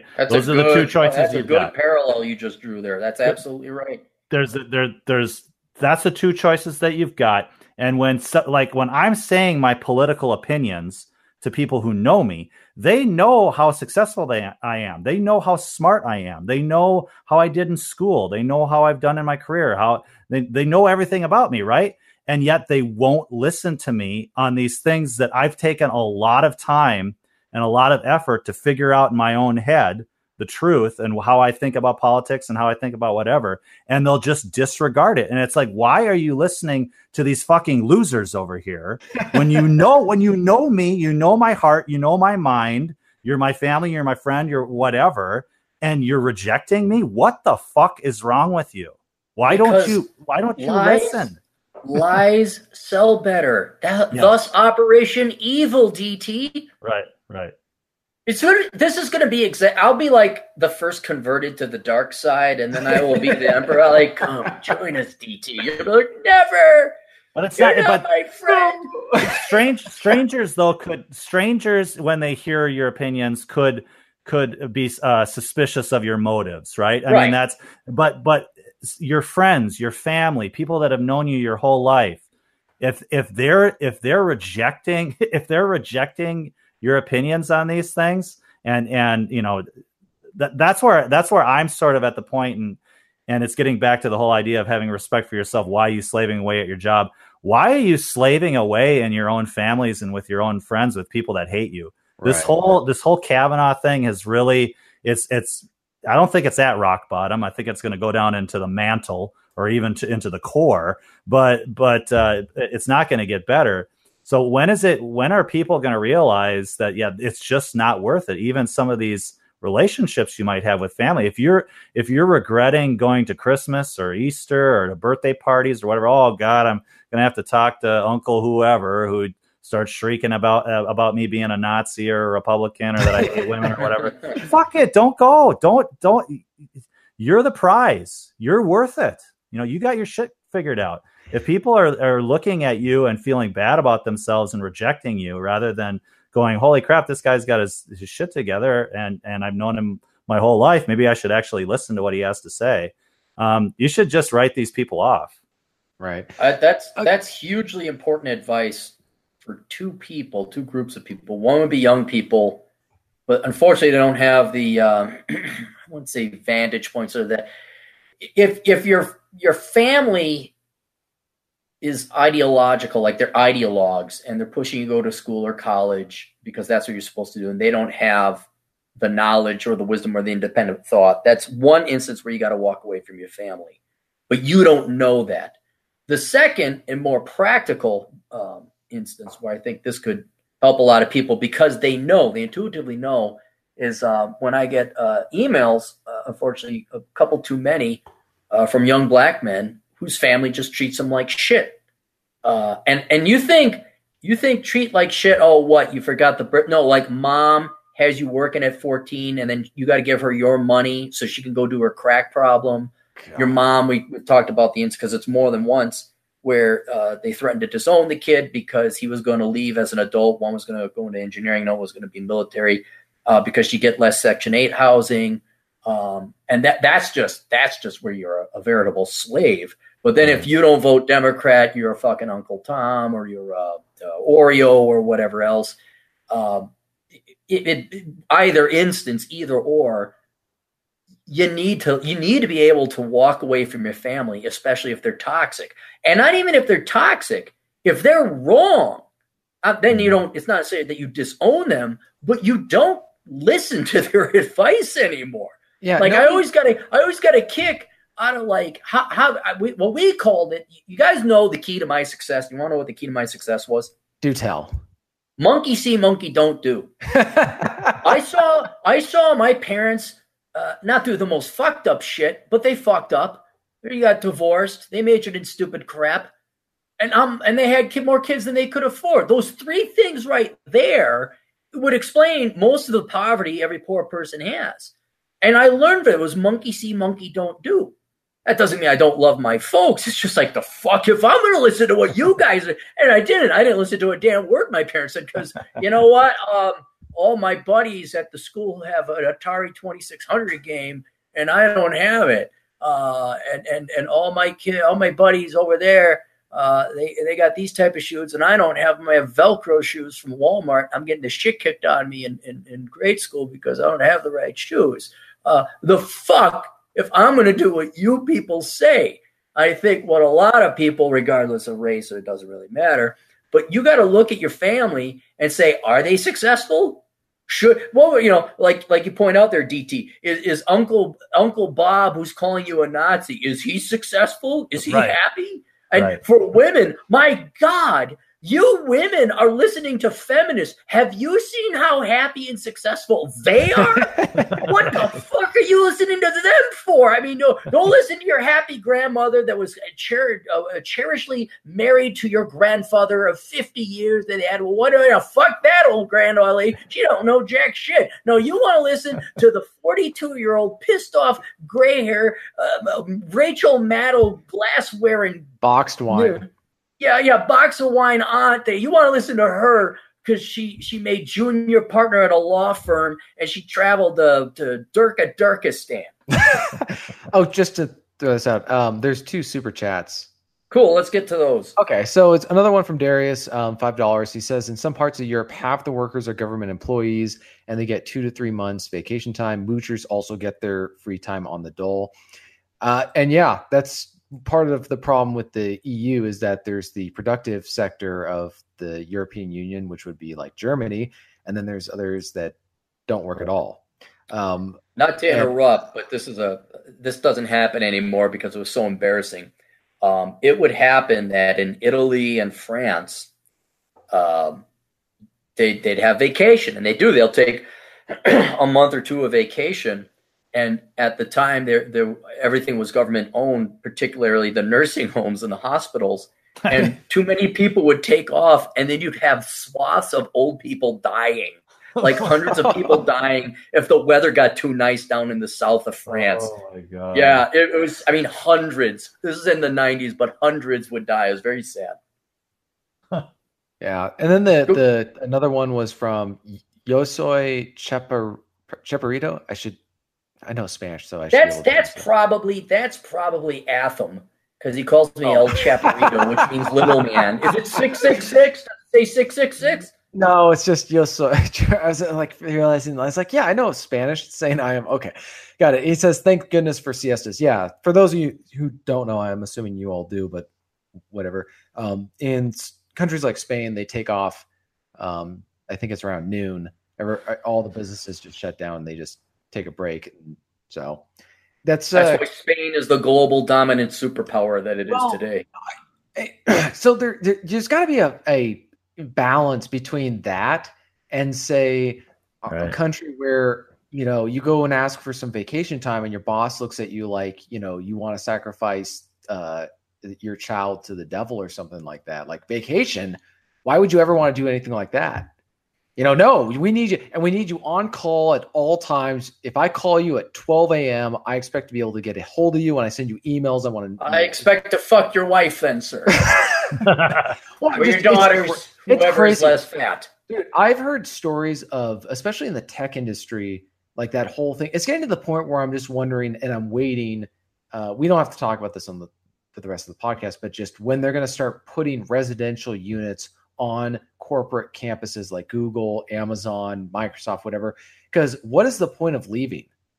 What's the point of going home? Well, that's why I said that David Hogue guy and those Silicon Valley slaves, they're wrong. They think they're right, but they're wrong. They got the sleep pods. And then it's like it's gonna almost be like a company town type thing. Oh, hang on. This is perfect. Let's bring this in. You sent me this article I've been wanting to talk. Let's talk about this and then we'll kind of wrap it up because I know you guys got to get going. I got to go back to writing.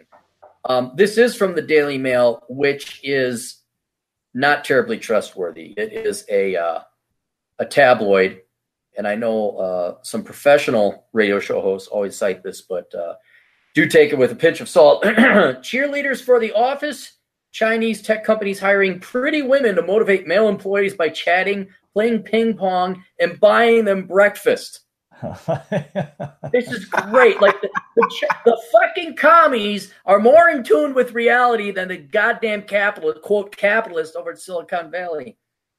Chinese companies appear to be hiring women to motivate male workers. My God, really? Men have been motivated by youth and beauty and looks of women, you don't say?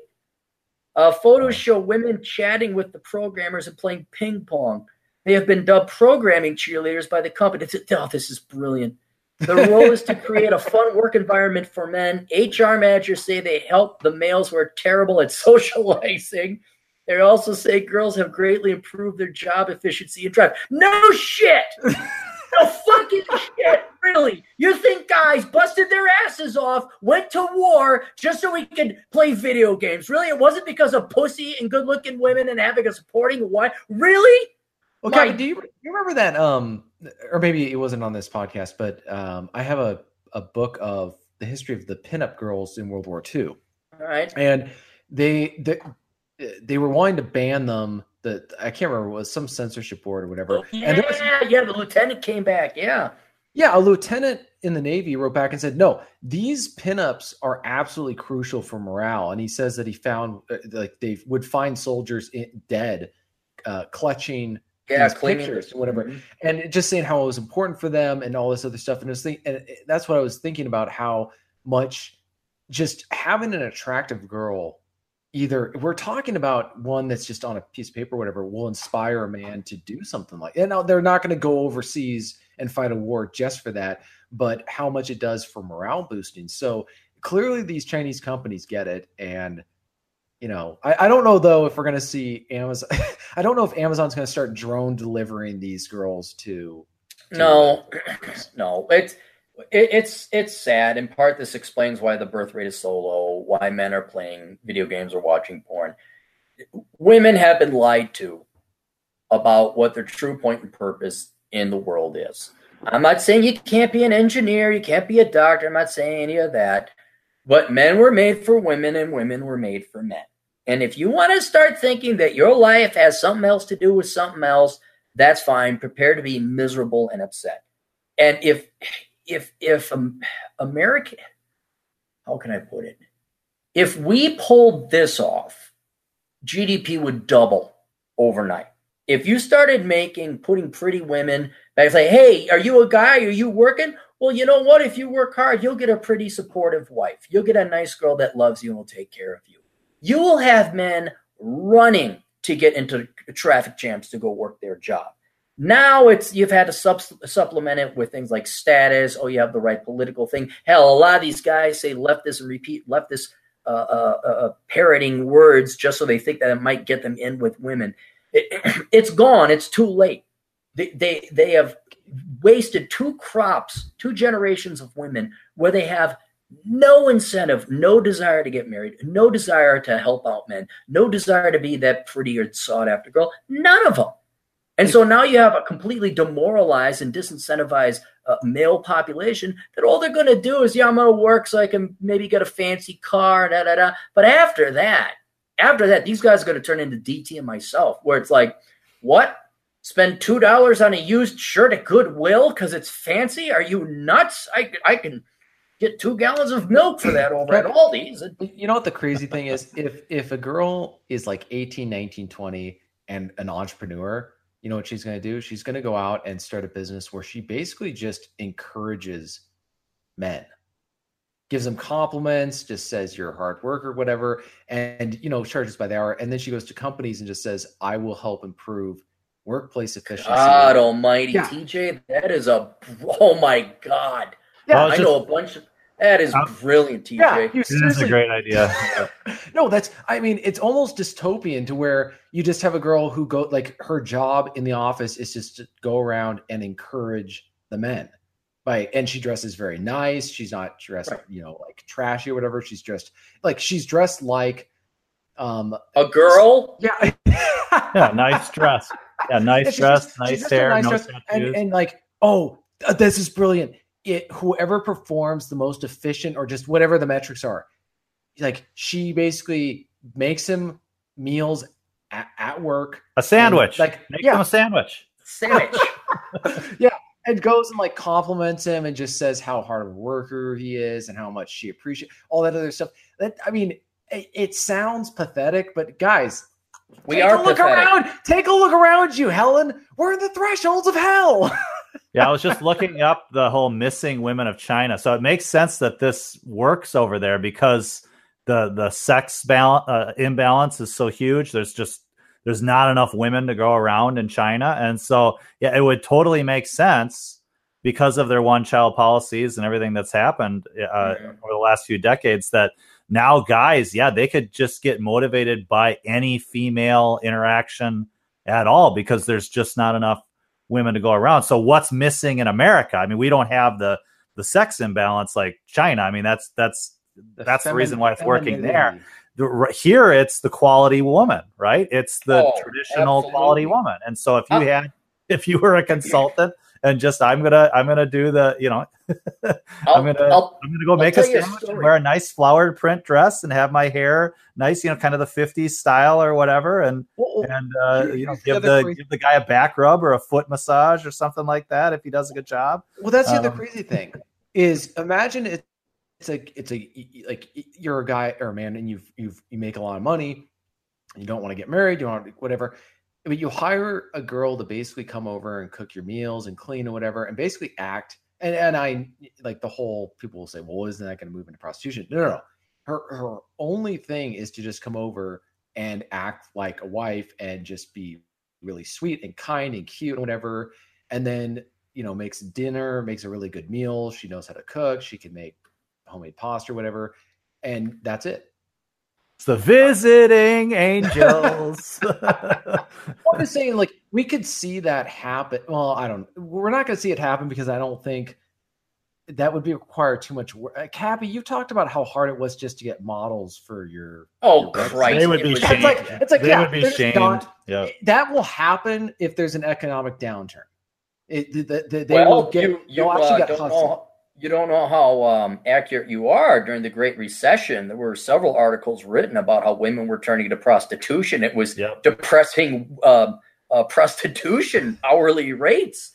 A lot of women were resorting to that. Now, this is not prostitution, although I guess in a philosophical sense, maybe it is. But this would never get past HR.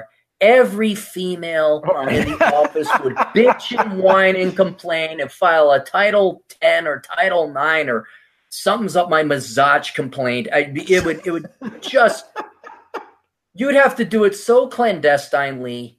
You know what you could do? Oh, no, then the hiring manager who got busted, he'd be busted. If you could actually hire good-looking women, say, look, here's the deal.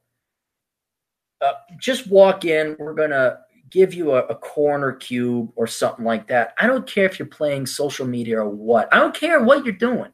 Just dress nice and look nice, and you will double the productivity of the men there. But you would have to make it like she was a regular hire. You couldn't have something designated as an office cheerleader to cheer on these men, unless you had a division of all men, you know, like working in the warehouse or something. But yeah, it could never happen here in the United States. You want to know why? Obviously they're going to get sued. No, because women don't want men to have fun. That's basically why in America, women don't want American men to have fun. They don't want us to be happy. They don't want us to be joyful. They want us to be miserable. But guys, we have to account for something. Female competition. If a girl knows that she can outcompete all the other girls in an environment, she is not. That is what will get girls to light a fire in their motivation. Oh, I couldn't disagree with you more. Oh, really? I could not disagree. You think sending Cutesy Magoo down at the office is going to get those sows in HR to go hit the treadmill? No. That's going to motivate her to be there because she gets to flout the fact that she is getting all the attention, right? Like she's able to outcompete all these other females for attention, right? Like you gotta follow me where. She would feel good, but the herd does not like outliers. But that's the point. They'd turn on her in an instant. They'll do that if they're the ones who can outcompete everyone else, all the other girls. They'll do that if they can outcompete them, but they won't do it if they can't. So if you've got a 20-year-old, like she's gonna love it. She's gonna love the fact that she just walks in and she gets all this attention for free without having to do money. And money, yeah. And so of course the others aren't going to like it, but that's not. I guess my point is that what will motivate them is when it comes to competition, if they're better than all the others in that. Right. I'm not saying you wouldn't get women to do this. You certainly would, and there's certainly some savvy, young, smart girls out there. They're rare, but there are some, And if they want a quick way to put themselves through engineering school or whatever, they could certainly do this. But what I'm saying is American females and today's modern work fragilities and eggshells are simply never going to allow that. They would, and they have the perfect excuse. They'll give the excuse that it's sexist. The real reason is fat, ugly sows don't like being one up by a good-looking gal in the office. That's and they don't want to admit that we achieved greatness in society. Society advances predominantly through the economic production and innovation of men. They don't dare want to admit that. Right. So they're not. That is going to be. I'm just saying. No way they're going to go anywhere near that. If there's a 20-year-old girl listening to this, this is a business idea, entrepreneurial idea, and I don't know what else to say. Like this is I'm talking now. We're venturing into unicorn fantasy land territory right now. You're talking. You're thinking that these girls. You think these girls are going to go set up an LLC? Howard Hughes's mind in Gene Tierney's body. So where they can go exploit all this, but they don't. And that's kind of what I'm not amazed by it. It's just I find it fascinating that there's this ability. If a girl was willing at age 20 to just basically just do the bare minimum, for service, just go around for your job where you will go. Now I know that there's, a lot of genuinely creepy guys and psycho guys might, spoil the waters or whatever. But the whole idea is that they could take advantage of the low quality, and just by being normal, they can outcompete and also make money off that. What I just thought? There is an example. There's an example of this in pop culture from, I don't know, the 70s, 80s. WKRP, the show. Jennifer Marlowe, the front desk chick. She was the highest paid person at the radio station. And everybody wanted her attention, and she would hand out praise to the owner of the station and, get people coffee and stuff like that. And that's what held the whole station together. So it's sort of, if you want an example of it, I guess, watch the old WKRP television show episodes. You guys remember that? No. I don't know if I watched it. That was a little bit before my time. That was before your time. What, do you watch them on reruns or something? Oh yeah, I love the show. I love it. But they're always they're just, they love the tension from her because she is a good person. She's smart, and so when she's complimenting people, it's for real. And yeah, the whole joke is that she's the highest paid person. But see, that's people knew it. This was common sense. You didn't need to explain this. And let alone, if I try to explain this to women, let's just think about this. Let's say we go grab a bunch of girls in their 20s and their 30s, and I explain to them that men are primarily motivated by beauty, looks, and charm of women. And I'd be called a sexist who ran out of town, Just what? How old is that show? 40 years ago? 45 years ago? WKRP? No, it's like early 80s. Okay, all right. So, 40 years ago almost. 38 years ago, whatever. Yeah. 38 years ago, it was a given. Hey, men are motivated by women. They'll slay dragons. They'll climb mountains. Now, we can't use that fact that has generated male productivity and innovation and creation in all of civilization since 2 million years ago. We cannot tap into that resource. It's almost like rejecting nuclear power. What? This unlimited source of energy that would solve? Oh, we don't want that. Let's get some windmills. You know what I'd point out to people who'd argue about that? Explain cheerleaders. Right. Well, this is cheerleaders. Yeah, but my point is, like, if you refer to that in the workplace environment, it's considered evil. But then you say, oh, so you're saying we should abolish cheerleaders for football teams?